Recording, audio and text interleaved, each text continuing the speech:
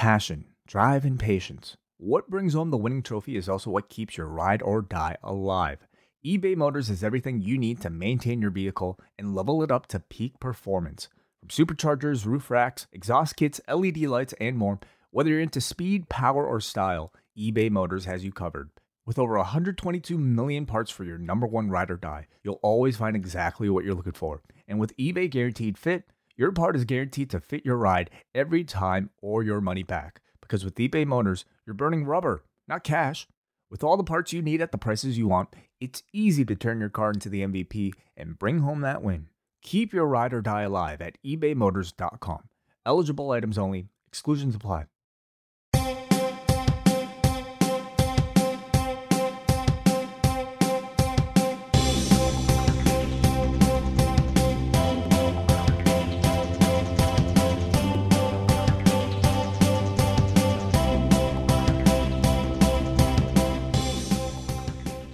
Welcome, everybody, to this month's edition of The Wellness Policy. My name is Wei Ting. Joining me, as always, Jordan Goodman. Jordan, how are you doing? Yes, Yodelay Iu. I put in the time this past week to research yodeling, both the history and perhaps mental health benefits coming off of your Monday night show with Mr. John Pollock. Perhaps we could go in depth with this conversation on the Christmas show this upcoming December. Wow, inviting yourself onto the Christmas show, I see. I've been doing it for years, Way. Way ahead of schedule. Well, we shall see about that. And if you're promising a yodeling special report, then, I mean, that'd be tough to say no. It's the vacillation between the chest and the head voice, of course. Is there a Christmassy is there a seasonal aspect to it? I'll have to put that effort in over the next, 8 months? Okay, we look forward to that. What are we here to talk about, Jordan, on the wellness policy? We are here to talk about not giving a fuck, Way. Yeah, not giving a fuck. Do you typically give many fucks? On Instagram, I typically don't. This evening on Up Next Mania, I certainly won't. But I also hold and carry and embody a ton of insecurity and vulnerability and all these lovely experiences as well. So it's a balance between the two. In many ways, I don't give a fuck, and in many ways, I certainly do give a fuck. And I think today we'll be talking about being a bit more mindful and intentional about the ways in which it may be in our best interest to give a fuck. Right. I would definitely classify myself as somebody who does give at least a fuck a day. Might be multiple fucks throughout the day. But, I was a little pleased to, I guess, see that that's what this book is. This book is not teaching you to not give any fucks whatsoever. It is simply to give the right fucks out of them all. But before we dive into the book, we want to welcome everybody in the Zoom room. This is once a month that we do the wellness policy, and we go live for all patrons on the particular Thursday that we're recording this at 3 o'clock. So encourage everybody to join us next month if you're not there right now. And everybody who is here, hello. We've kind of mentioned it off the top before we went on air, but we do encourage open discussion on the show. So if at any point throughout the conversation you have something to say, to join in on the discussion, whether it be about the book or it be just a question about wellness or a comment about wellness, just raise your hand in the Zoom room and we will get to you at an appropriate time. First, Jordan, before we even dive into the topic, how have you been over this past month? Whoa, I didn't know we were going to do this at the top, Way. I've been good. Thank you. I was in South Florida for 2 weeks. I'm fully vaccinated, as are my parents. I hadn't seen my parents in 13 months. Hadn't seen their dogs in 13 months or been on a beach or any type of vacation in that amount of time. So this month has been really amazing because of those reasons. It was very meaningful and special and certainly something I gave a fuck about. Oh, certainly. Yeah. I imagine that a long time, without seeing your folks and your pops, I should say, and your moms. That must have been quite the sweet reunion. That's awesome. How have you been, with maybe some of your personal endeavors and, just things maybe even outside of family? Yeah, man. My focus really has been on building this like coaching and consulting practice, bringing in the mental health kind of side of who I am and my professional experience with the communications and branding and entrepreneurial type aspects of who I am and my skill set. So I'm very, very close to launching the website that I've been working on many months as I've been working daily with dozens of clients the past 5 or so months. I don't want to say the URL just yet because you gave me lovely feedback last night, and I want to implement all the feedback I've been getting before I share it with the post-wrestling universe. But I'm very energized, excited, and motivated about this more career/professional coaching and consulting practice. More importantly, though, I was maybe even more so referring to the flossing. How's the flossing been going? We need an update. Oh, it's been terrible. I've flossed like a handful of times the past month. I don't identify as a flosser anymore, Way. Oh, no. Well, would you say that that's because you stopped giving a fuck about flossing? I did stop giving a fuck. I think it was the change of environment, going somewhere else for 2 weeks, and then one day becomes 2, and then it's 3, and then 4 days that I've gone without flossing. But I will say, when I do resume, it's not a bloodbath anymore. So the gums have developed some sort of resilience. Well, very good. Yeah, for me personally, like I guess this would be the space where I would be able to talk about maybe how I've kind of been feeling and where I've been at with my personal development in some of these topics that we've been talking about. And I would say for the past month, because it's WrestleMania season and like there's so many other shows to catch up with and things to do around here, that it almost felt to me like I gave myself an excuse to just not be disciplined in other areas. And so like I haven't worked out in like probably 2 weeks. It's terrible. And I've just like, man, my sleep schedule has just been all over the place. But at the same time, I'm trying to learn to tell myself that it's okay.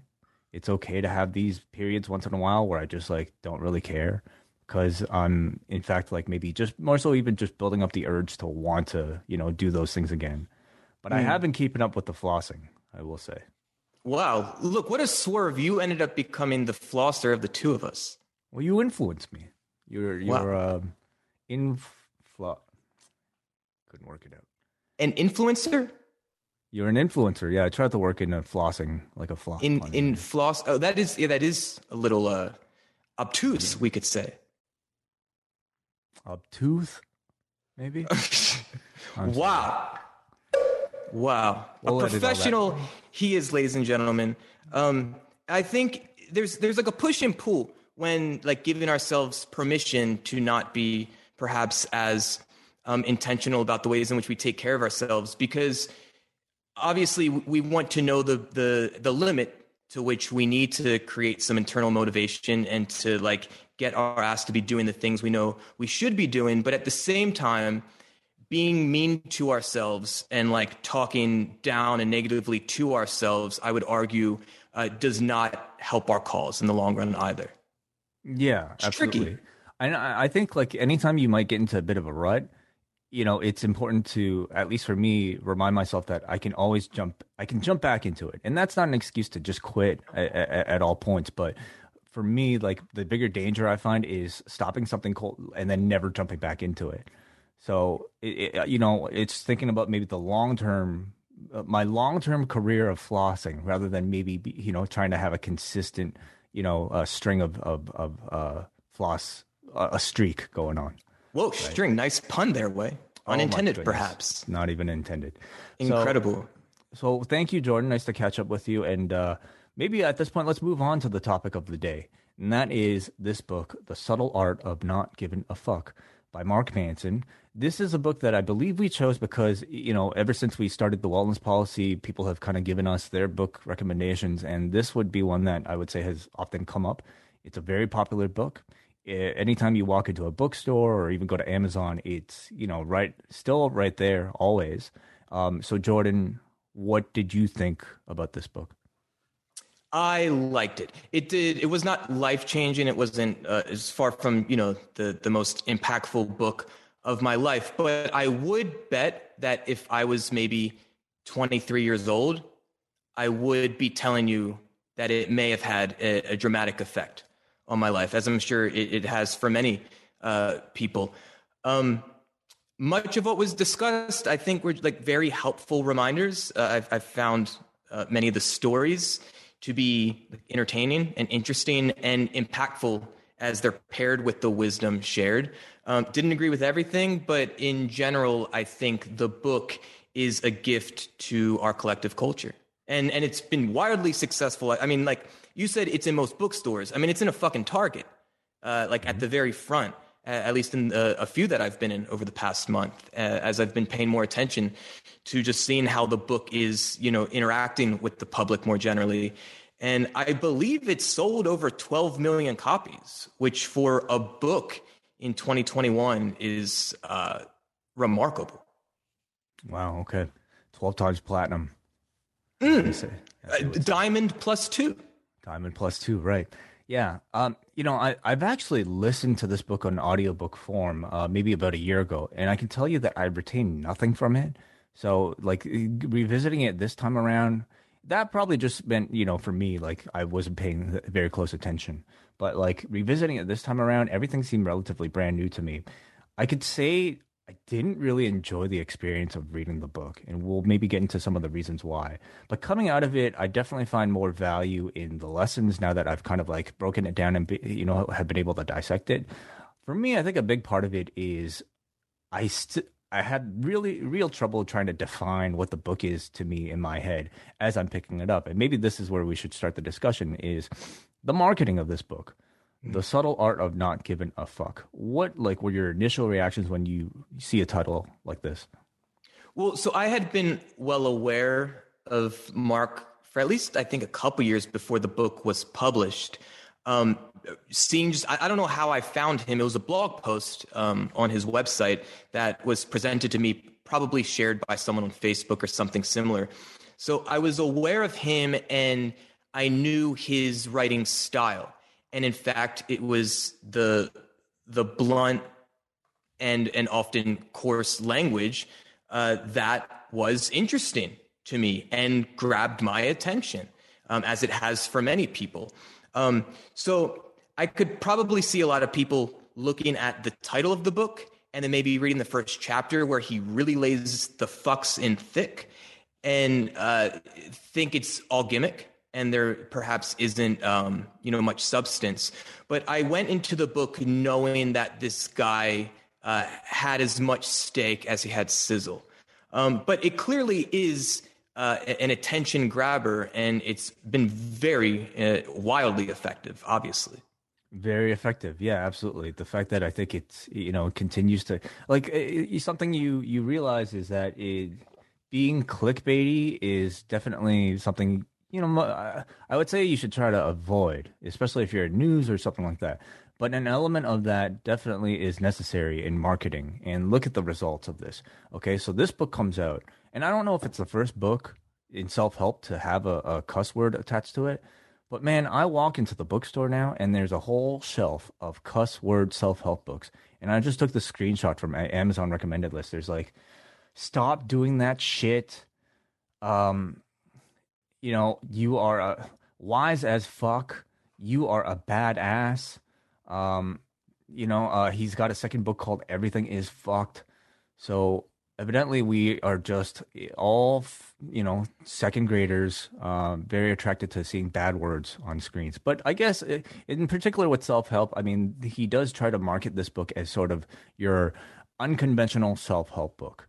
And I think self-help in itself probably gives a lot of people, like a feeling like they're talking to some very kind of stuck-up old guy teaching them life lessons. This feels obviously a lot more relatable and probably appeals more to people who don't usually read these types of books.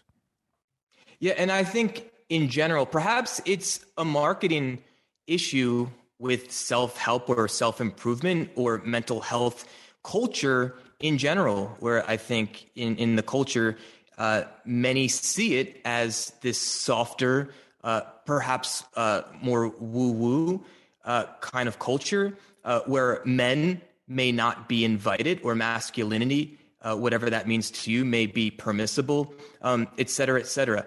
I know for me that being someone in my early 20s, I contended with that because, like I was this guy like playing in rock bands with people crowd surfing and starting mosh pits. And in many ways, like I had this DIY punk rock kind of lifestyle, but yet I was also a psychology major, like in Buddhist meditation classes, interested in the self-help section at bookstores. And it felt like the things were very like incongruent. And there was this identity crisis of sort throughout my 20s that I kind of had to wrestle with when ultimately I realized, oh shit, it's like all these disparate parts of my personality that actually make me interesting. So in a way, would you classify this as like a punk rock self-help book? Absolutely. Or the anti self-help book. And look, I think 10 years from now, we'll look back on this book probably being pretty influential, but perhaps not being as I'm struggling for the word, but perhaps as like punk rock as others may take it. I don't know. I think a lot of what he's riffing on in this book is kind of becoming, like well-reasoned arguments in the fields of like mental health and wellness. Let's maybe get into some of the teachings of the book, just for people who may have read it and wanted to recap, or people who haven't. Right? But at its core, this is a book about values, right? What does that mean to you, Jordan? Yeah, and I want to preface by saying you shared that you were perhaps a bit unclear about what the book was actually about. I was in that same boat too, until the end of chapter 4, when he kind of set up the rest of the book, chapters 5 through 9. And I kind of realized, oh, this is a book about values. And for me, and I think for the book, with values, we're talking about what is important to us. What should we actually choose to give a fuck about? And that is both our individual responsibility, in the sense that it's up for us to decide. And for each of us, we're going to have a unique set of values that is important for us to live by, and perhaps be a filter through which to make behavior decisions and things of that nature. Decide like, what is the trajectory of my life, and what kind of experiences are permissible or not based on one's values. For me, I've been interested in the conversation about values for a long time. I have some friends who work at high levels, specifically in the field of values and helping companies and individuals become more clear on what their values are and what it means to live by those values day by day. So for me, when I realized this is kind of the centerpiece of the book, I actually got really excited about it because it is, it's a philosophy and practice that I really believe in, and am proof of, having a clear sense that things like independence and authenticity and creativity and especially connection are values that are really, really important to me. And I've dedicated much of my life to living those values. You use the word filter somewhere in there, and I think to me that is probably the key, and why the title. And now, to come to think of it, it makes perfect sense because he talks about how, especially in self-help, there or just really in general in media, there are so many different messages about how we should live, what we should do such and such to have a better life.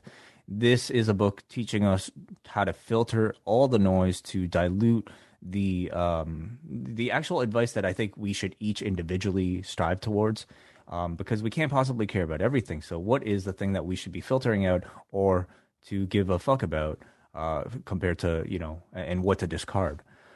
He goes on to talk about, something, the book kind of starts to criticize the idea of pleasure seeking, and why it is unhealthy ultimately to primarily seek pleasure. And when we say pleasure, we don't necessarily mean like candy or like, I don't know, like sex or something. It's more about even seeking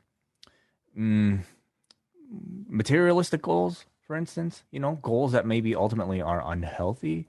Some of it may be even tougher than ever these days to avoid because of consumerism, because of social media, because of marketing constantly wanting us to like, behave or buy something, or do a certain action.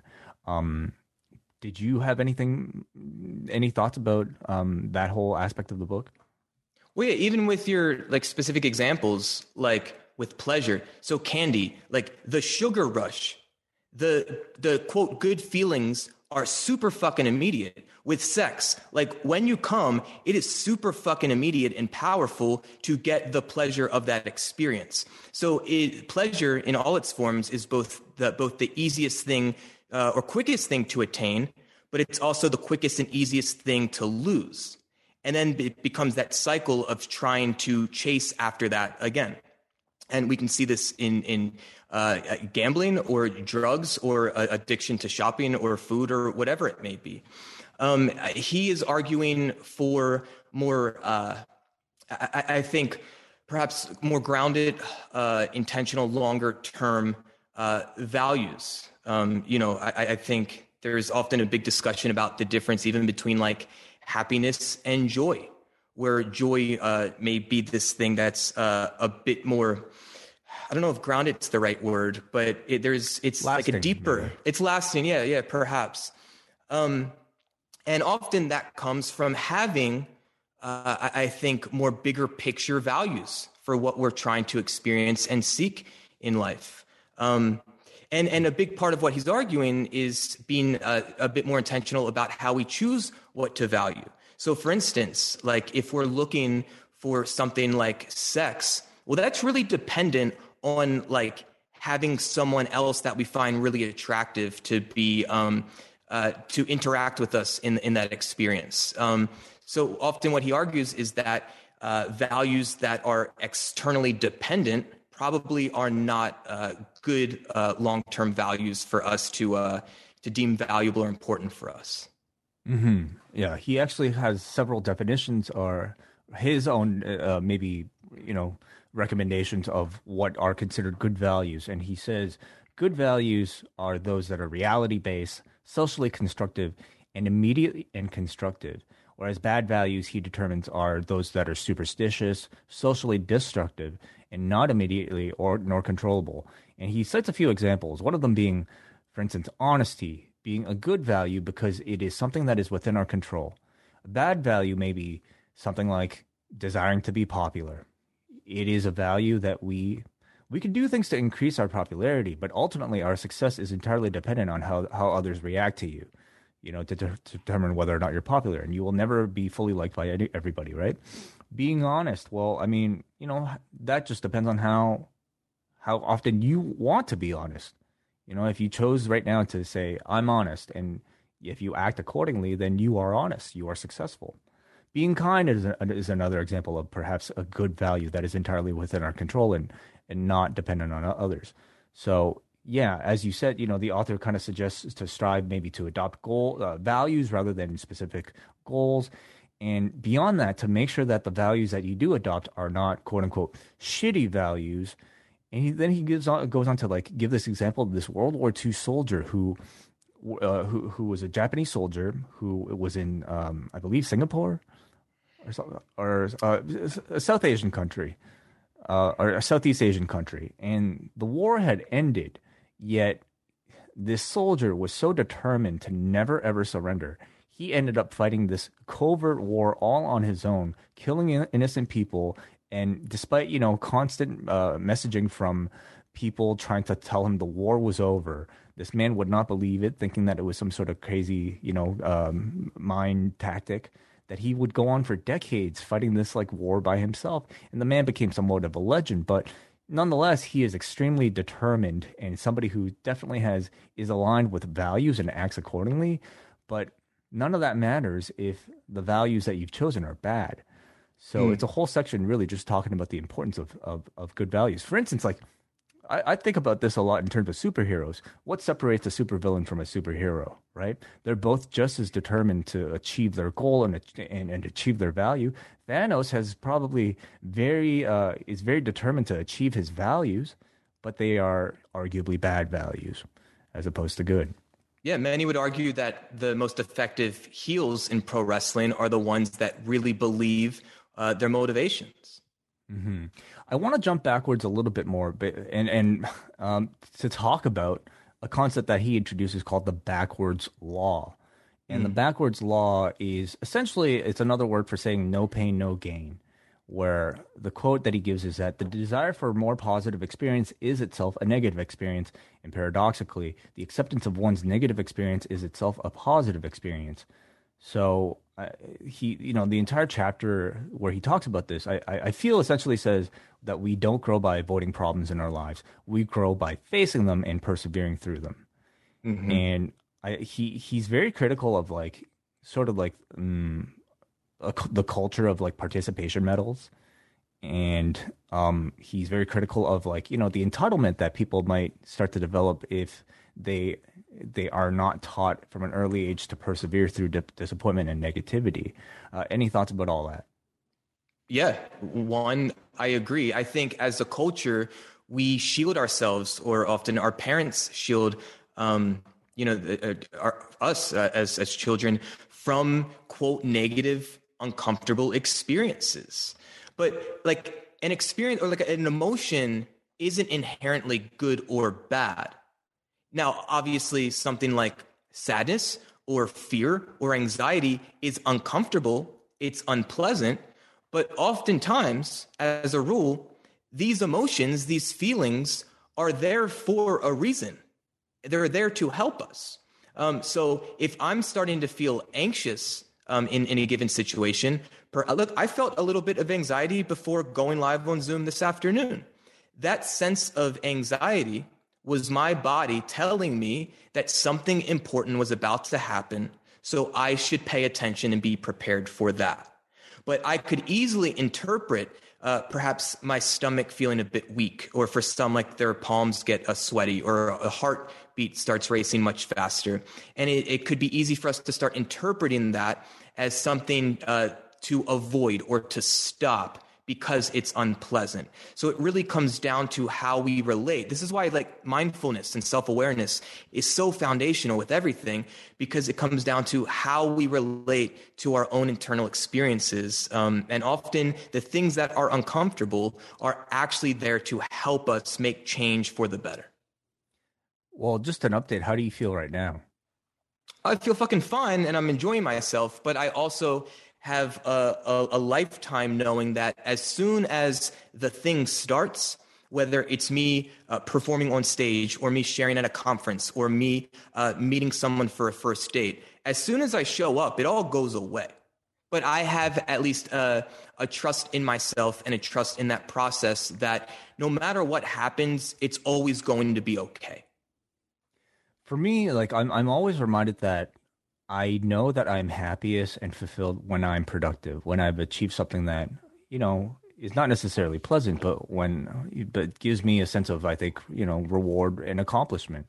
I feel a lot better after doing something that is productive than, for instance, spending the day sitting on the couch on my phone and just not accomplishing anything. And to me, like, uh, it's a reminder that like what he is saying as in the book is that life will always contain challenges. Life will always contain struggle. And if you're maybe taking the more Buddhist approach, like life is always going to be suffering. But the key is to surround yourself with problems that you actually enjoy having and enjoy solving. And another thing is that you can't just love the result, but you have to enjoy the process of solving the problem. Well, if the motivation is just result oriented, well, then when you get that, we talked about this with the Atomic Habits book, the difference between a process versus a goal. Like once you get to the end, well, then you're going to just start feeling a lack of not having the next thing to chase. So I think it really comes down to, I guess, perhaps being a bit more invested in the process of climbing the mountain, in the struggle, because that's where we grow. And ultimately, that's what becomes of our life. The end point is so finite and it's so brief. And often I think if we're just chasing that carrot at the end of a stick, once we grab it, we kind of find out, oh shit, well, like now I'm hungry for another one. The later half of the book really kind of like tells you, okay, so we've established the importance of finding right values. Here are his suggestions for 5 different classes of values that you might find helpful. And, in talking about maybe finding a pleasure in, struggle, I think somebody might immediately think, well, some things you just simply can't do that. Like if you have a terminal illness, you really cannot. And I struggle with that point too. Like he does have a section in the book where he kind of addresses this, but I guess I haven't fully digested how I would, react if given something like that. So I don't know if I would use the word pleasure. I think that's a bit intense, but perhaps meaning in the struggle, meaning in the suffering, because then that creates context for the story of our lives as an opportunity to become responsible for our situation and to ultimately grow and persevere because of it. Yes, yes. So, the first of these classes he talks about is the value of responsibility. And I found it really interesting when he says how problems will exist. Now, how we view a problem is entirely up to us.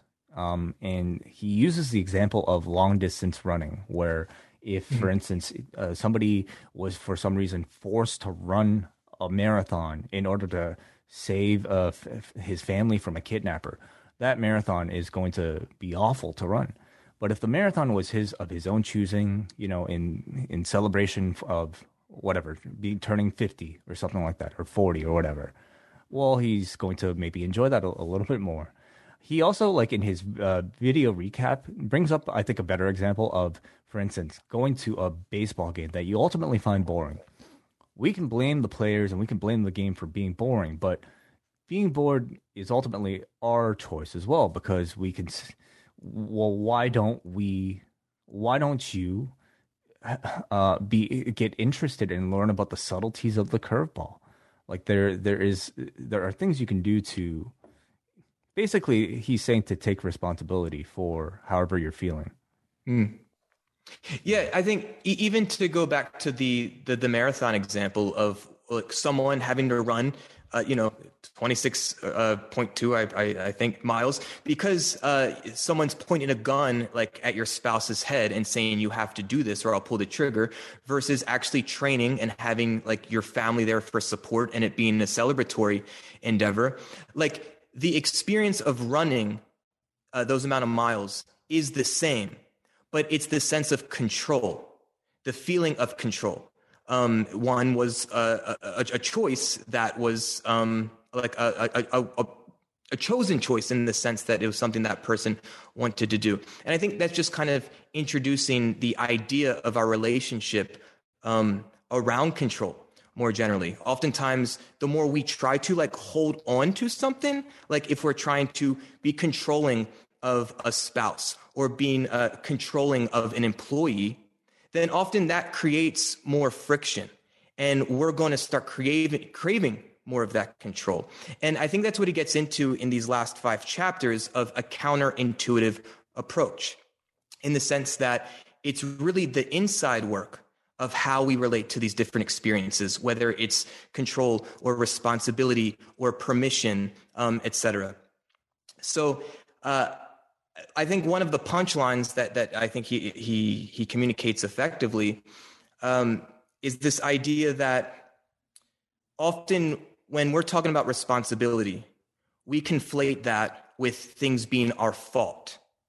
So we can feel guilty and feel like it's now something's my responsibility, or say, you know what, like the pandemic happened, that wasn't my fault, so I shouldn't be responsible. Well, it's like, guess what, motherfucker? That is the reality of your existence, whether you like it or not. And you are actually 100% responsible for how you choose to relate to it and how to respond to it. Many people choose to play the victim to certain circumstances because in the short term, that seems easier. It feels like it takes less energy. In the short term, it never plays out well. And it feels easier to like blame your mom or to blame the president or to blame society or a teacher or whatever. But ultimately, no matter who's at fault for our given experience, it is always our responsibility to deal with it. And I think that's the argument that he really tried to make in the book. Sometimes I wonder if responsibility would be the best choice of words, for maybe an idea like that. Because Well, the it root of seems it is response. okay, sure. But I guess when you think about the word responsibility in our culture, we think more like obligation or job, Mm. rather than like, reaction, for instance. But like the idea that he presents here is very similar to like, I think, Stoic or Buddhist teaching of like, being able to, you can't control what happens around you, but you can control how you react to it. Hmm. And I guess there are some similarities of like, his teachings here in Stoic philosophy, which he actually addressed in a blog post. And maybe that's a topic for a different time. His next value that he talks about is about the idea of being uncertain, where, in trying to decide whether or not you're right or wrong about a topic is not necessarily as black and white as it should be. Instead, we should be striving towards being less wrong every single time.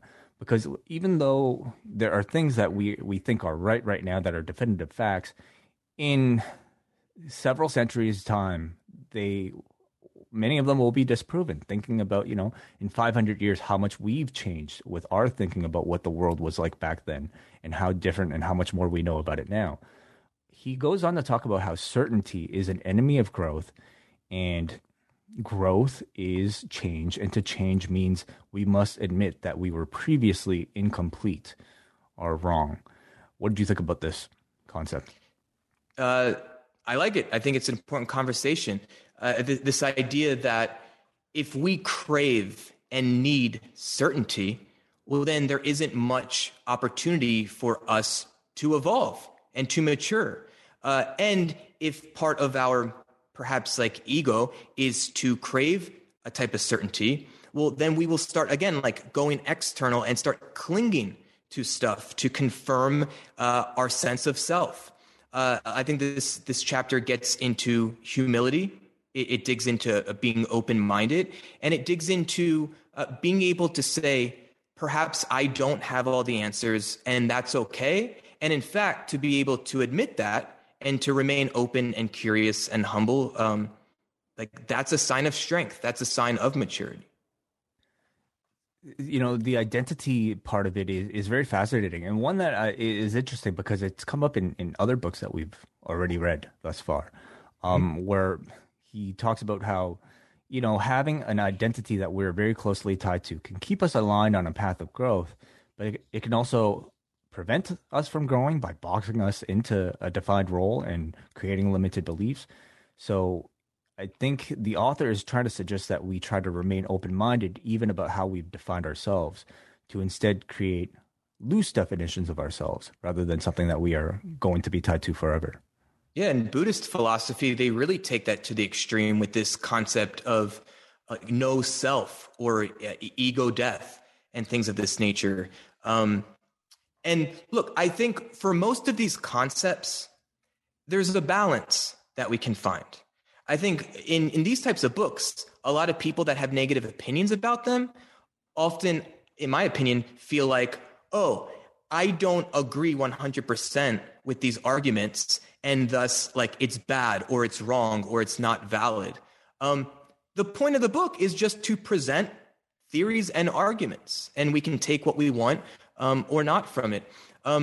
So, like, I think if we come at this type of discussion, or we come away from a book like this with very all or nothing or black or white thinking, I think we miss out on a lot of the wisdom that we can actually take and implement in our own lives. So is ego death my goal? Absolutely not. But for the past, especially almost 15 years now, it has been an intentional journey for me to catch trappings of my own ego and to be able to let some of that go. And I've realized that the more I'm able to do that, the less insecure I become in my day-to-day life. The next chapter is all about the concept of failure and how failure can actually help us to succeed. He talks about something called the do something principle, which says if you're unmotivated, to simply do the thing and motivation will follow. Action isn't just the effect of motivation, it's also the cause of it. I thought that was a really powerful sentence, and brings to mind, of course, James Clear's 2-minute rule from Atomic Habits, where we build momentum by doing the easiest, smallest action before, using that kind of to build to bigger action. The next chapter is all about learning how to say no. And he kind of uses that idea to springboard into the idea of commitment and relationships. He says, he admits, the author, Mark Manson, admits to being a former world traveling nomad and a womanizer. So somebody who, didn't really want to stay in one spot, didn't really want to commit to one relationship. But he goes on to talk about how he ultimately found those things tiresome and fulfilling. He does say when you're young, these are great things. But I suppose once you get older, once you have experienced those things, he is now finding more stimulation and possibilities through living in a single space and pursuing a long-term relationship with a wife. So by actually committing to a city and a relationship, he is saying no to alternatives and therefore seeing more fulfillment somehow. Any thoughts on that, on all that? Sure. And not only that, city, woman, but also career, the sense of depth versus breadth. So he argues, I think in his 20s, it was helpful to have a wide breadth of experiences and to interact with all kinds of different people and cultures and whatnot. Because then you start tasting shit and you can figure out, oh, this tastes good and I want to attract and experience more of that. And these things don't feel good or don't taste good, and I'm going to steer clear of that in the future. But ultimately, the argument that he makes is once your values are a bit more defined, it's being able to commit to certain things and then being able to experience whether relationships or projects and things of this nature in a more depthful way. And this idea of being able to commit to something, to say, I'm going to give a fuck about this thing, actually gives you a lot of freedom because you're able to discard all these other things that you no longer need to give a fuck about. So you can be more focused, more intentional, and start creating more of a long-term relationship with these aspects of your life. Something I've kind of learned in dealing with my own commitment issues early on is that, like, when you choose to not commit, that in itself is a commitment. Mm-hmm. It's kind of like stocks. Okay, let's say you have a big pool of money that you've inherited. You can keep that money in cash in a savings account where its potential remains limitless and it's safe. But you also have to realize that money just sitting there depreciates from inflation. And you are also losing out on the potential growth from the time that it could have being invested, for instance, in something else.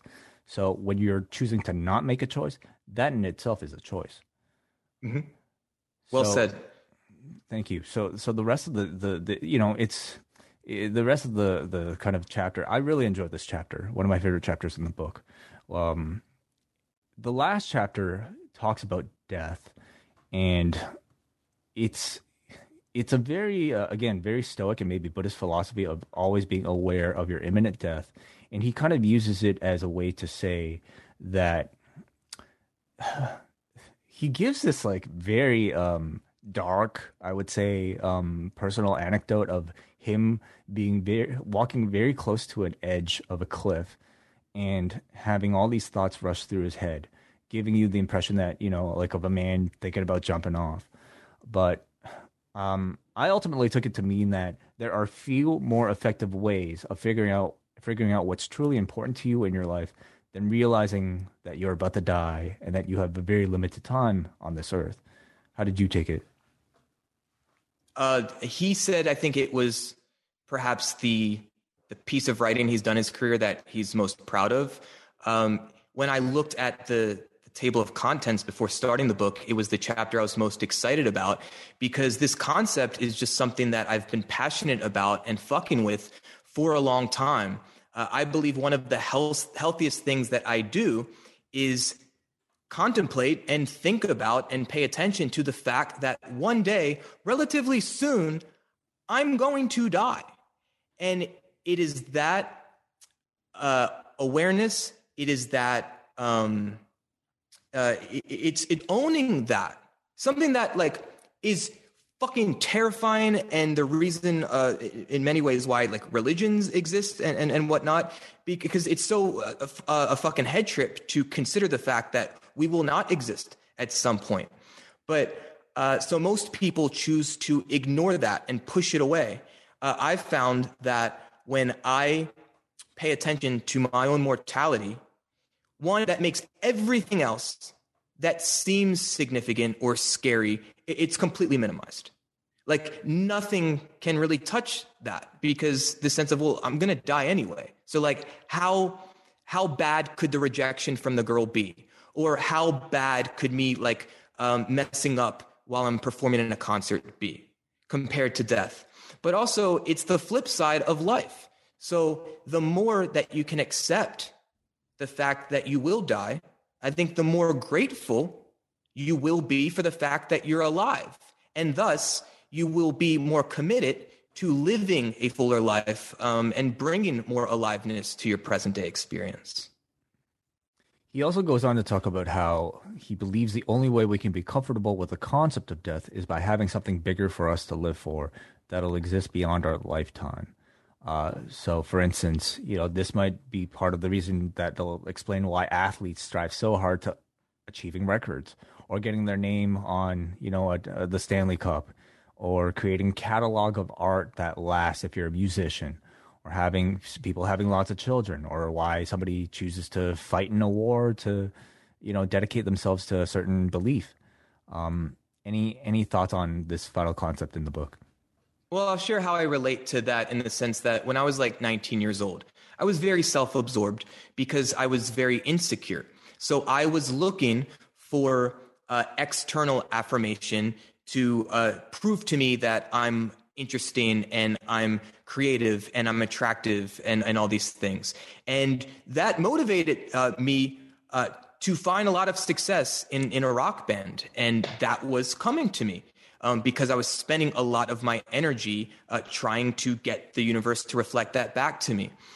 What I found in those experiences, though, was that it was the connection with the hundreds of people at a given show that I was literally connecting with that started to feel a bit more meaningful and longer lasting, to the point that, 15 years later, I still get people, like a couple of days ago, this guy reached out to me and was like, hey man, that band you had in like 2005, like that really meant something to me and I still think about it.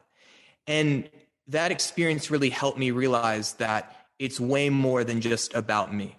And so when I started my beatwell practice, where I'm essentially putting percussion instruments into the hands of, quote, non-musicians to help facilitate group empowerment, to help facilitate non-surface level, more meaningful connection amongst a group of people, both within themselves and amongst other people, then it started becoming way less about me and my needs and my ego. Obviously, my needs and my ego are still wrapped up in that in some version, but the spirit of service and the attention of the other or the world more generally became much more important to me. It became more of a value to me.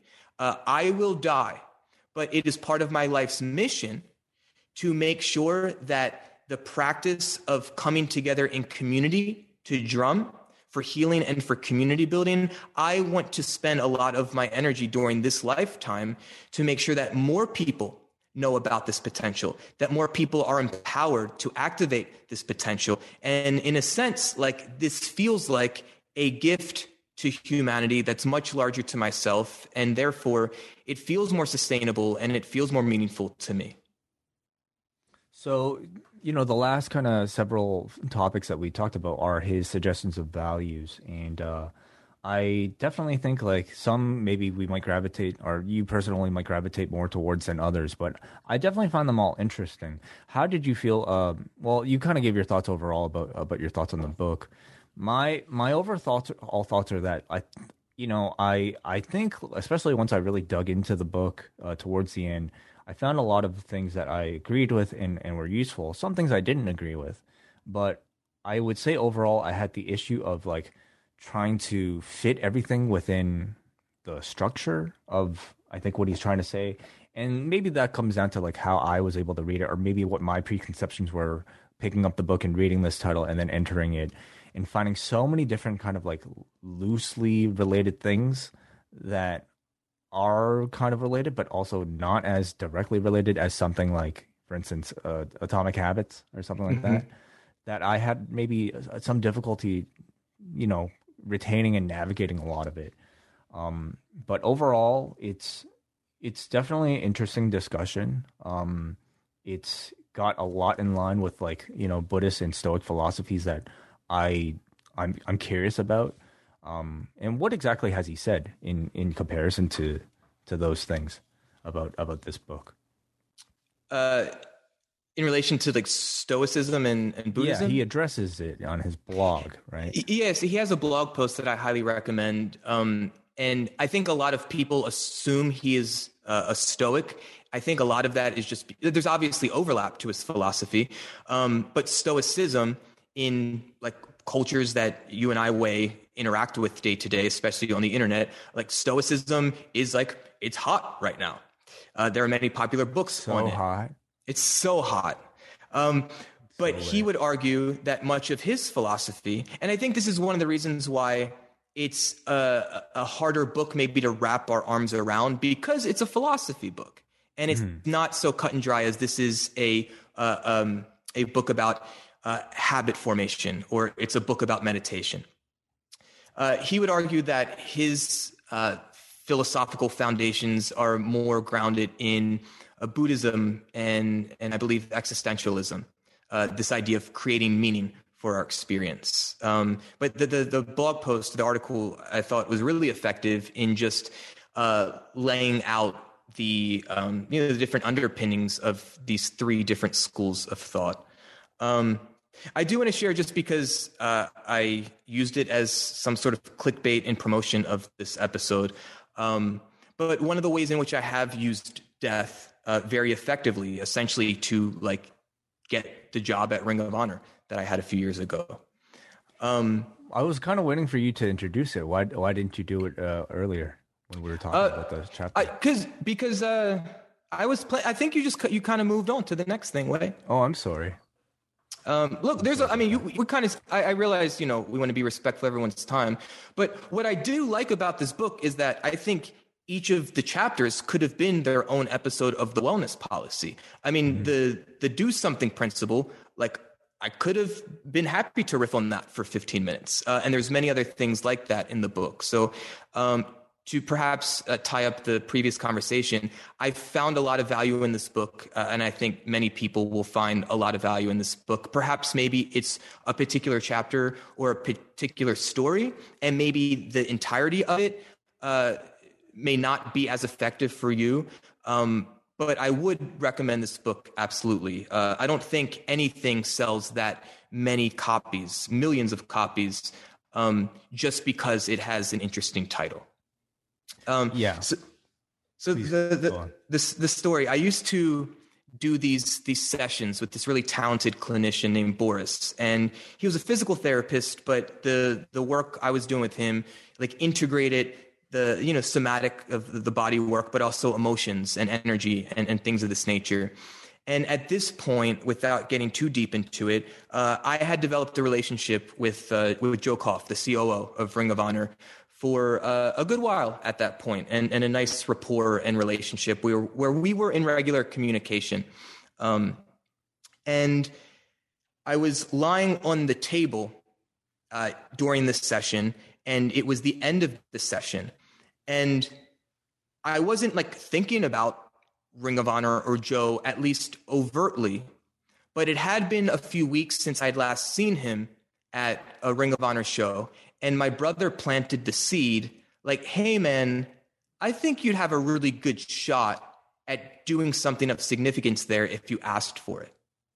And so I think that seed had kind of blossomed at the end of the session, where I was lying on a table, and I really had the experience of lying on my deathbed and having the future potential experience of feeling the pain of regret for not calling him up and asking for an opportunity.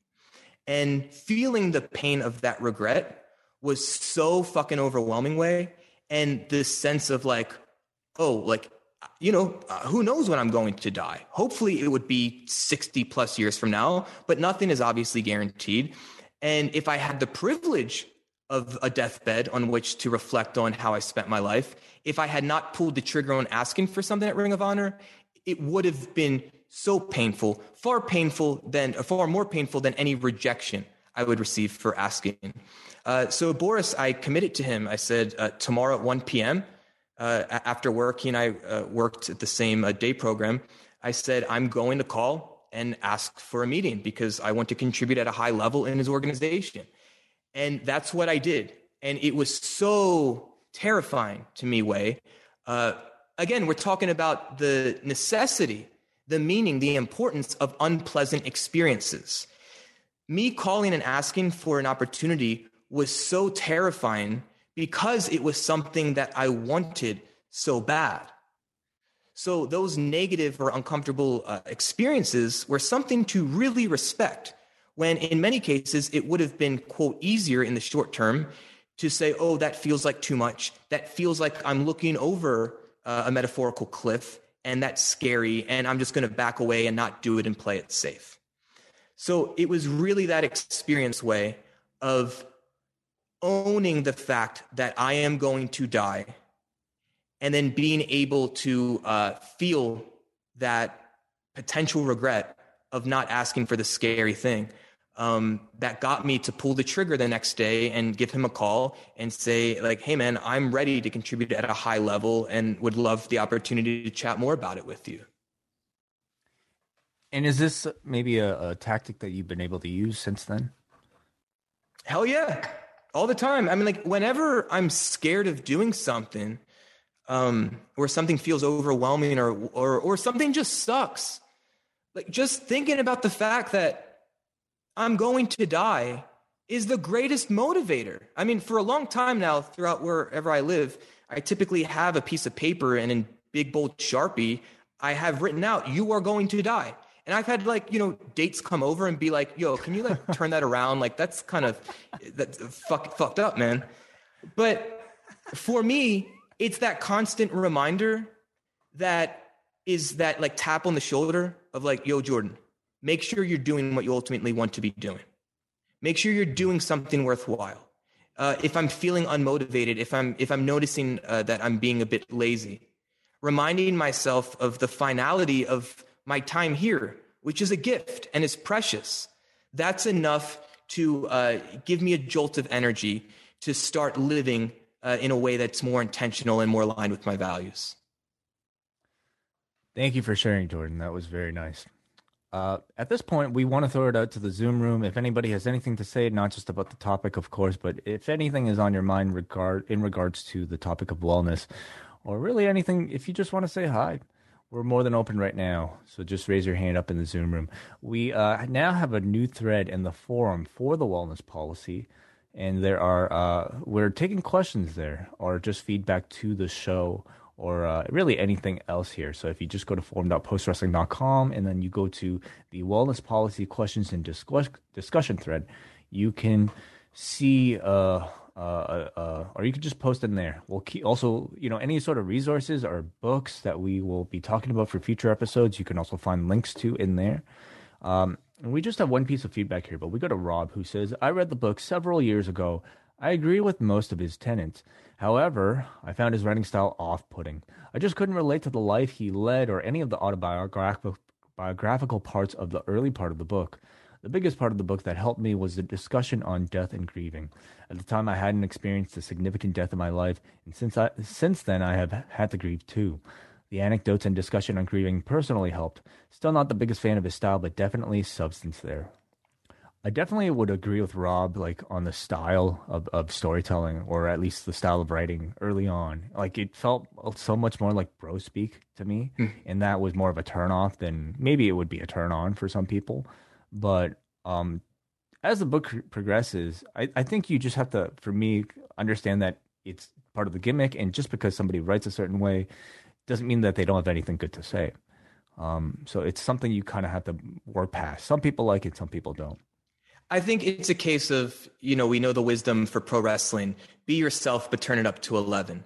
I have a sense that for Mark Manson, this is very much a representation of who he was, at least when he wrote this book. But he leaned a bit more into it, not unlike what I'll do tonight on Up Next Mania. Like, I'm going to be myself, but I'm definitely turning up aspects of my personality in service of entertaining everyone in that experience. Look, I think this is just a fucking Trojan horse. Most of the 12 million people that bought and perhaps read this book, I'd argue, would not be interested in a lot of these concepts. I think the fact that they were at a Target or at an airport convenience store and saw a book that says The Subtle Art of Not Giving a Fuck, that was a way in. That was an extended hand. The language he used, the cultural references he used are speaking to millennials and perhaps younger in ways that I think has been an effective bridge to get people on board with considering some of these topics, not unlike the wellness policy being an extended hand to pro wrestling fans to engage with some of the topics that you and I have been discussing. You mean the wellness fucking policy? The wellness motherfucking policy, people. That's what we're going to start calling it now. Let's go to our calls. Nick, let's start off with you. Nick, what is on your mind? Thank you for joining us. What's up, guys? Hey, man. Hey, dude. Yeah, it's funny because Jordan earlier talked about how he doesn't think the books had like a life-changing effect on him because he wasn't 23 when he read this, but I was probably 21 when I read this.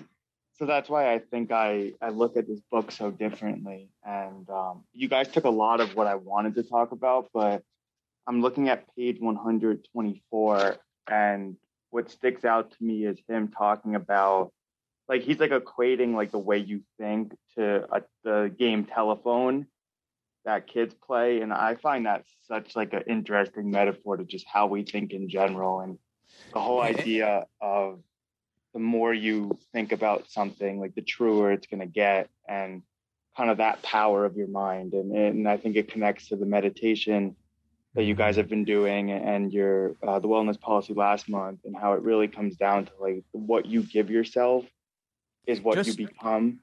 So I like what he said in regards to that. Just to clarify what Nick is talking about for people who might not have read it, I believe that chapter is about the certainty aspect of it. Is that right? Yes, it's the chapter 6. You're wrong about everything, but so am I. Yes, you're right. Yeah, we're like, we have a tendency as humans to, the more we think about a certain thing over time, the more we think it's true, even though it might have, started off as maybe only being partially true, or, it might be part of our memory that is somehow not necessarily like as firm as it was, but over time, thinking more and more about it, we think it was true. He brings up like a very dark story about like, somebody who accused a parent of sexual abuse, and then later on finding that this was something that was not true, that was somehow came out because of, what was the form of therapy that they were talking about, Jordan? Honestly, I don't remember. Repressed memory therapy, something like that?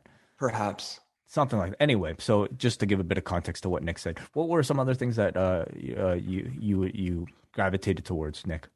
I think you guys kind of mentioned it. I'm just looking at my book. I read it a few years ago, and I highlighted a bunch. And I think the whole negative being a positive and positive being a negative really stuck out to me as well.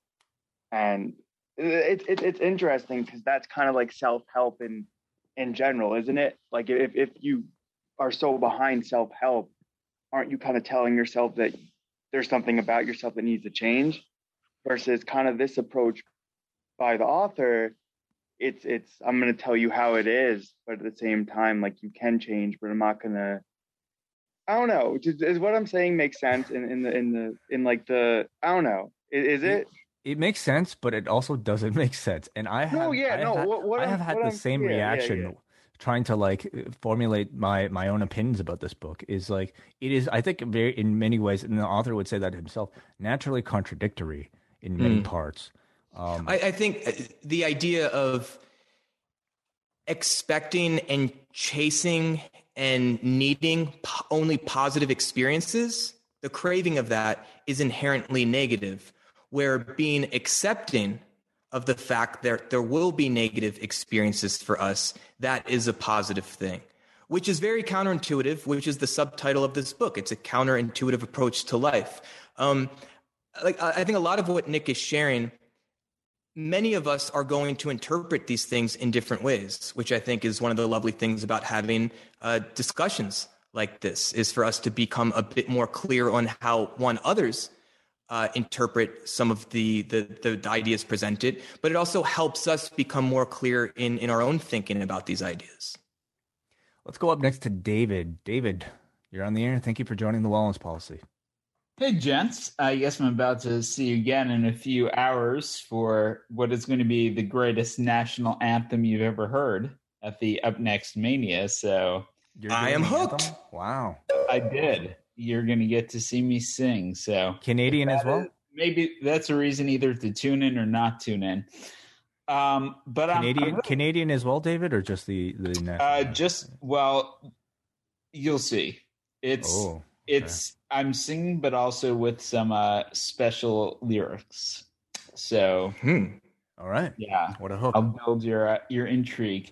But I'm really glad to join you. I have so many thoughts. I could probably chat with you for an hour about this book, but what Jordan posted online on Twitter really resonated with me, and I'm glad I'm able to join you about how powerful, emotive, thinking about your death is. And as I think about it, I think that's something that has motivated me a lot in my life. I actually it was National Sibling Day, so I actually started thinking about this. It's almost 20 years since my brother passed away, and he passed away when I was a senior in high school.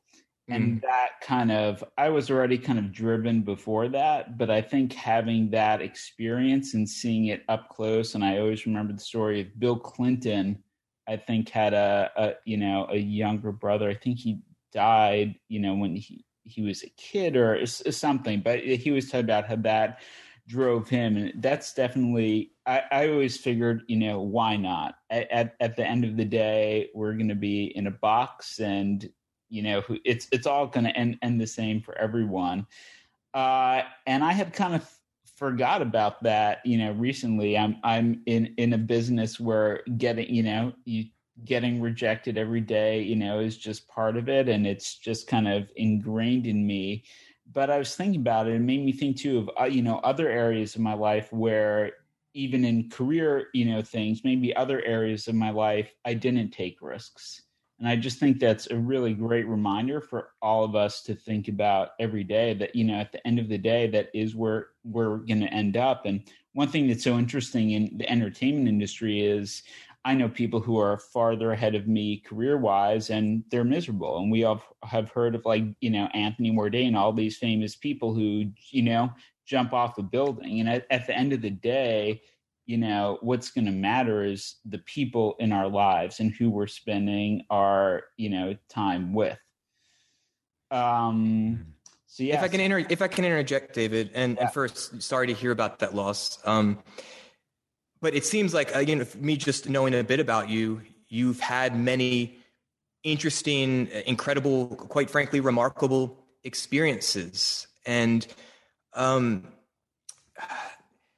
it's heartening to know that you were able to, I guess, come to these conclusions or to make meaning in this sense to help motivate you. Toward the end of what you were sharing with us so generously, you were talking about values. I know people that are worth tens of millions of dollars that are miserable, but for much of their life, their bank account was what they valued most.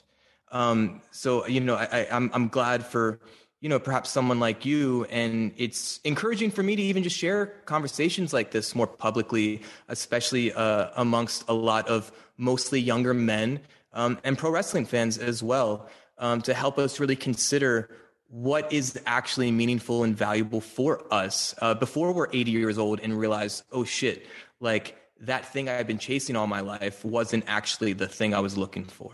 Well, it's really interesting. You've got like one or two more minutes, but share an interesting story that's pretty relevant about this. So you guys, both know I write, and my first play that I wrote that kind of got me started was about this, right? So I was working in politics, and I lost my job, and I got a new job I didn't like, and I was miserable.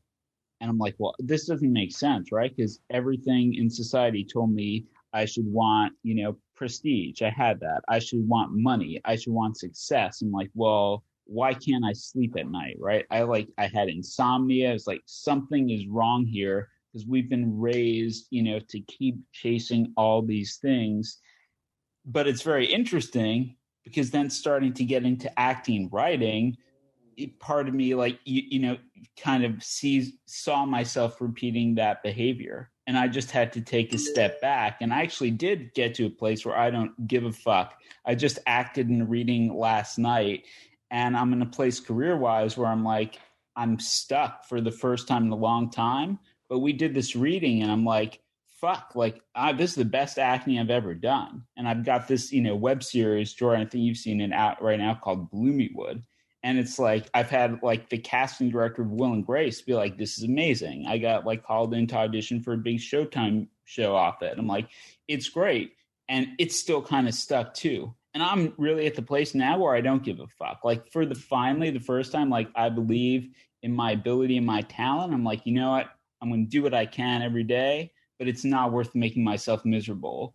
And that to me, it's, at this point, the people you're spending time with, and ultimately, you go for what you want. Some things are out of your control, but what is in your control is your mentality and how you're choosing to spend your time, right? And that's why, in a way, I sent you and John this note about how much, pro wrestling has been unexpectedly a great part of my life. Is oh, this is something that I enjoy every day. I've met all these people that are not connected, even to my personal life, not connected to my career. And it's just something that brings me happiness, and I look forward to every day. And sometimes that's as rewarding or sometimes more rewarding than career stuff going on. So Very cool, man. Thank you so much for sharing, David. Much appreciated. And see you at the Up Next Mania. Yes. See you. Patreon.com/upnext podcast. Come on. You should know this. I don't know. Next podcast, yes, on the Patreon. Go there, and you can have access to not only Up Next Mania, but my Doink the Clown episode. Oh, all right. Let's go up next to R-Man Neil. R-Man Neil, thank you for making the time. Hey, Hello, Neil. guys. How's it going? Hey, Jordan. Very well. Anyway, at the expense of repeating something that's already been said, I read this book maybe 3 years ago and didn't really enjoy it because of the tone. I think that's what Rob had said in the written feedback.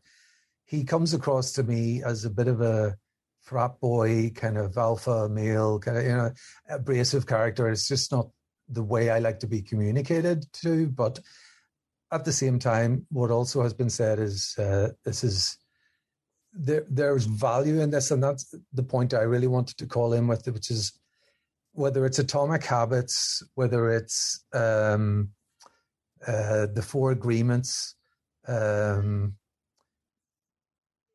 Power of Now. There's books out there that are really popular. None of them are the Bible. Well, you have to be a Christian first to believe in every word of that. But what I mean is, it's not gospel. It's not. You can take what works for you, I think, and you can take what's true for you out of these books and make up your own kind of philosophy that works for you. The example I would have of a book that I despise, for example, is The Secret. But I don't deny anyone the joy of that, or if it seems to help them, because I feel that book is victim blaming. Really, when you flip it, it's, if people are familiar with it, it's this thing, the law of attraction. You're meant to visualize what you want to draw into your life, and have mood boards and all these things around your house, and you'll get, the universe will manifest this for you. But the flip side of that is that if you're a starving child in Yemen, somehow you have pulled this into your existence, you know. So I've gone slightly off topic there, but I also just wanted to say take the book. But was there something that you took away from the book that was positive? Yeah, that's what I wanted to say was like at completely face value, the subtle art of not giving a fuck is, I feel, the art of that for me is going back to last month's episode really, and it's meditating on what's important. And if you can find some clarity and just relax, find a bit of solitude and concentrate on your breath and think about these things, what's really important. You know, if someone has wound you up, it's often a person that has annoyed you or something in work or something like that. Does it really matter in the big scheme of things? And that goes right back to the ultimate scheme of things, which is, as Jordan has mentioned, life is finite and it's really too short to worry about some of this stuff. So, you know, that works for me. It may not work for other people, but it's just to contemplate that in a quiet space and you'll come to the right conclusion probably. Yeah, thank you, Neil. Very well said. Okay, thanks. Yeah, and I want to thank you, Neil, for the Curaprox toothbrush recommendation. It is changed my life. Are you familiar, Jordan? I'm not. I do want to say it. Say it again. Okay. Well, they're Swiss toothbrushes that are so incredibly soft. You've mentioned this on a wrestling podcast. Yes, I have. Yeah. That I do subscribe to. Patreon.com/postwrestling. Look, the subtle art of not giving a fuck, the language, the communication of it perhaps did not work for Neil. I would argue that's a good thing. When we try to be all things to all people, chances are we're not going to make a meaningful impact with anyone. I would argue much of the success of the book, besides it having rich ideas to share, is that it is written in a very defined voice and personality that was very resonant, obviously, with a lot of people. Much of the wisdom he shares is not original thought, and you can find other books with different voices and different personalities sharing much of the same wisdom. But I think the power, or maybe the lesson in this conversation in particular, is the ways in which we communicate, and finding the groups of people, the communities of people that are more resonant with us, and being able to be, lean more into the different personality traits and the cultural hooks that are resonant with a certain group of people. That's ultimately what's going to make us more effective in whatever communication is going to be. We go up next to Jordan, the other Jordan Yates. If you're there, please unmute yourself. Hey, how you doing? Hey, how's it going, guys? What up, Jordan? Not much. J Square in the house.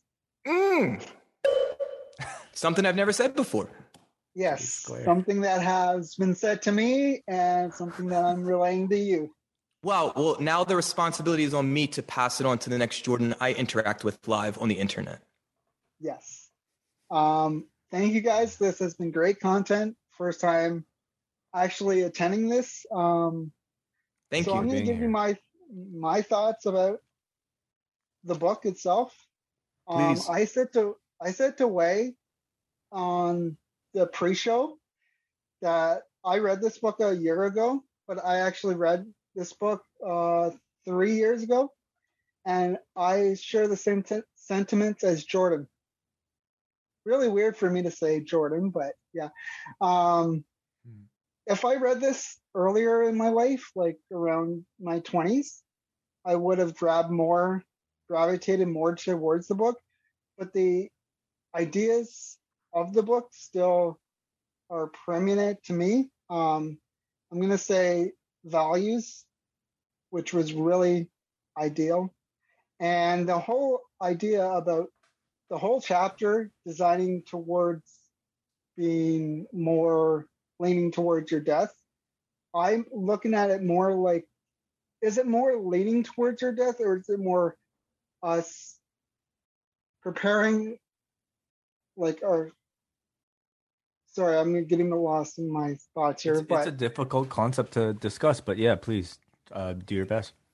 The whole idea of the whole death thing is more or less me designing a way to make sure everything that I have to say is out there in the universe when I die. Gotcha. That's It creates more or for less, me. Sorry to cut you off, Jordan. For me, it creates a sense of urgency yes, to live intentionally. yes, Mm-hmm. To make the most of your time while you have it. yes. It's like, what are people going to say to you about you at your funeral when you die? What is your legacy that you're going to leave behind? And I think it may be valuable to also bring up, I often talk about the idea of pooling at opposite ends. I use this in many examples, but for the one we're talking about, yes, the relative time of our life here is really short. And thus there should be a sense of urgency. At the same time, if I get another good 60 years out of my life, that's a really long fucking time as well. Which is why if we can balance the sense of urgency, at least for myself, with a sense of patience, then I think there's a magic in that balance. I would argue much of Wei and John's success, especially launching Post Wrestling, was almost a decade of creating wrestling podcasts. There was a lot of patience and commitment to that endeavor that put them in a position to be very successful. So at least for me, I'm always trying to balance this sense of life is short and I should be urgent and proactive. But at the same time, it's helpful for me to also be patient and play for the long game. If you don't mind me adding, for me, actually, like John and I, at least, we never went into doing these sort of podcasts with the intention of setting up any sort of goal of someday starting our own thing and having a full-time job doing it. And going back to the book, rather than patience, I would classify us doing these podcasts as something we just enjoy doing. It is a pain sometimes, but it is a pain we enjoy. It's a struggle we enjoy. We love talking to, like, despite what people might think about Raw, and especially this past week and how I sounded on that episode, I love talking about it. I love the process of sitting there, taking my notes, and then going on air with my friend and just getting it all out there. It's fun. So the process is enjoyable, and that somewhat ties back into the book. And to use the language of the book even further, like you chose better problems for yourself. I guess so, yeah. Any other thoughts, Jordan? No, I'm complete with that. And anyways, keep on the good work, Wei. And Jordan, it's been nice talking to you. Likewise, brother. Thank you. Thank you so much, Jordan. Appreciate the call and your thoughts. Let's finish things off with Maddie B. Maddie B, are you there? Hello, folks. How are you? Maddie B, is that your new intro? Might be now. I don't know. If you like it, I guess I'll go with it. Can you do it again? Hello, folks. What's going on? Hello. That's good. 3 hellos. Not bad. Hello, folks. It's either hey or yo or hello. Wait I'm a trying to figure out, going through those to see what the best one is. But this one seems pretty good right now. Hold on a second, Maddie B. I think a certain Davey Portman will take issue with that. Isn't that his thing? His thing is more of like an allo. Yes, Oh, yes, more the accented version. Yes. And he doesn't include the folks. That's kind of Bugs Bunny of you, Maddie B. Oh, I was a big fan of him back in the day, so. I like it. Completely original. Thank you. Yeah. Welcome to the wellness policy. 3 thank yous too. There you go. Yeah. I haven't read the whole book yet. I got through reading it, and then I'm busy, in the process of selling our family home, and a lot of things happening. So I kind of got just distracted from the book. But for the first, I guess, less than half that I've read, the beginning is the feedback loop from hell, which I read that, and that pretty much appetized me. Care to explain? Yeah, please. Yeah. So like when it's, like when the examples he puts, you get angry at something, so like not even like almost like the smallest little thing, right? But then you realize, okay, there's that, and then all of a sudden, then I'm, well, why am I angry at that for? And then it goes on to, why am I angry at this for? And then, kind of it's encapsulates my day, and I'm like, everything happens, I'm like, okay, well, I start off from that small thing, but now it's like this, like, from certain, just, having a conversation with somebody, and like, oh, then I'm already agitated just because of that, right? Also, anxiety, right? Where I have that for a while. I'm excited about, a certain thing, right? Where I'm like, oh, like it really, at the end of the day, it's not that big a deal, but I'm like, I'm anxious, and then like, I know it plays off other things as well. Same thing with any other emotions I feel, where I do something, and it could be like a huge thing or a small thing, but it kind of just it's almost like rolling down a cliff, where it's like, it's like snowball effect, where it's like, it's bigger and bigger and bigger, right? And like, and I'm working on it for a while now too, just trying not to worry about the small things, and just like it's at the end of the day, like one 3/4 of the stuff that happens is the next day or two, it's that's it, like it's you forget about, and then it's like it's nothing to really worry about. But for my aspect, it's just like I almost can't help it, but it's just a thing that just I've always had that problem. I worry about small stuff, and then kind of like it almost works itself out in other ways in my life, kind of thing.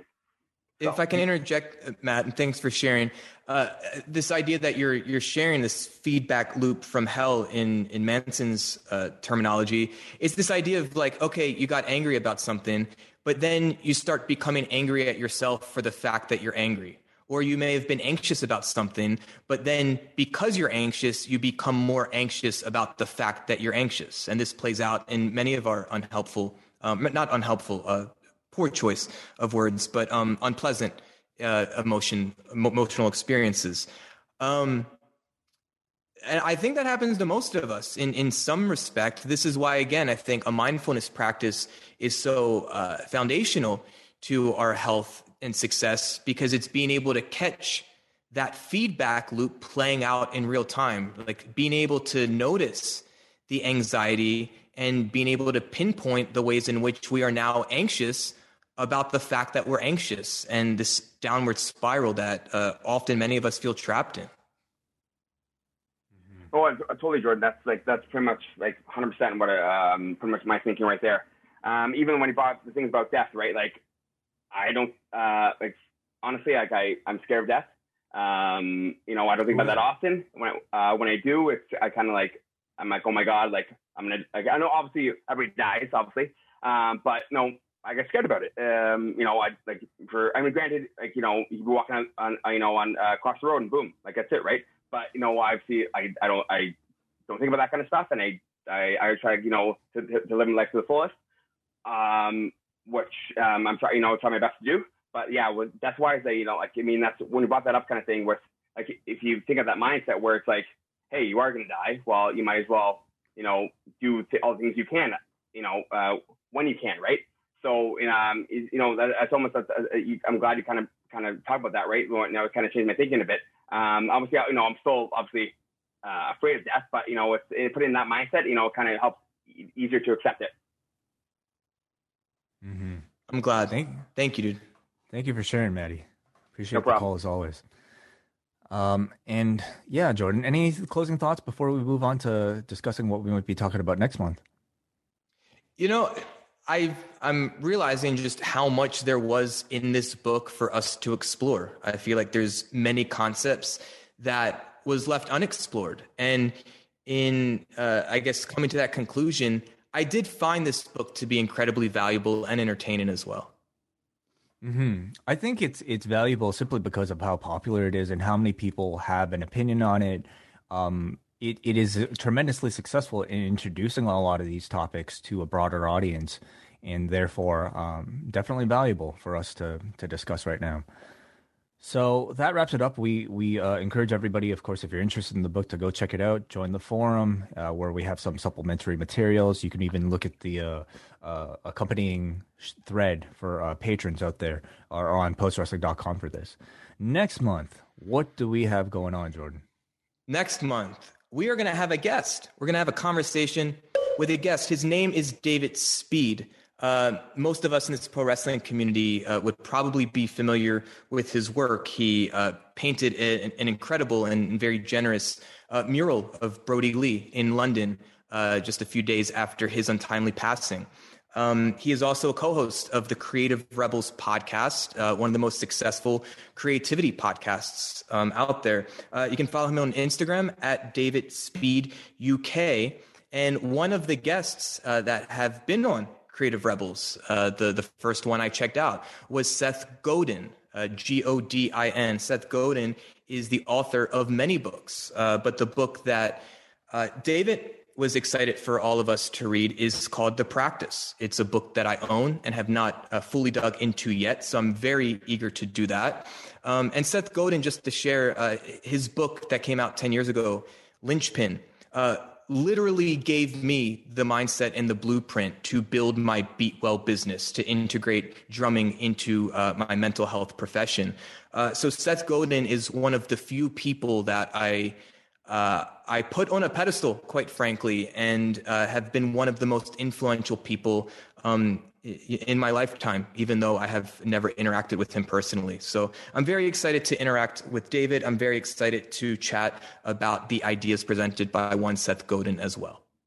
It is, we will be talking at length about maybe just the process of being a creative and having a career in creativity and, fighting through things such as writer's block or maybe fear of rejection when it comes to presenting your work.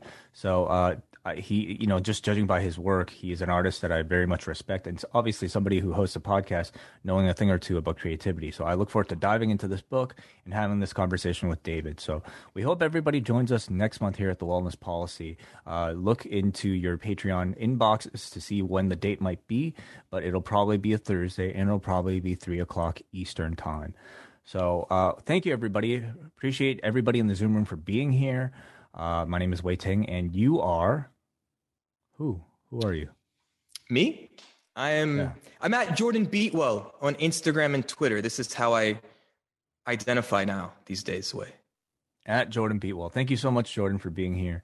And as always, join us on the Discord, postwrestling.com/Discord in the Wellness Policy channel, where, you could just type whatever thoughts you have on the podcast, any recommendations you might have, or simply if you just want to check in and tell us how you're doing. There's always going to be somebody there to respond. If you have any questions for the podcast, go to forum.postwrestling.com and leave a question or a comment in the thread. How's my plugging these days, Jordan? What do you think? Well, it's a very sexual term, Way. Not sure we're going to go out this way. Damn, hit that cowbell for me. 4 out of 10, and not even a wrestling reference, but an honest 4 out of 10 at the end of. I mean, are we talking about the lot plugging? Of room to improve.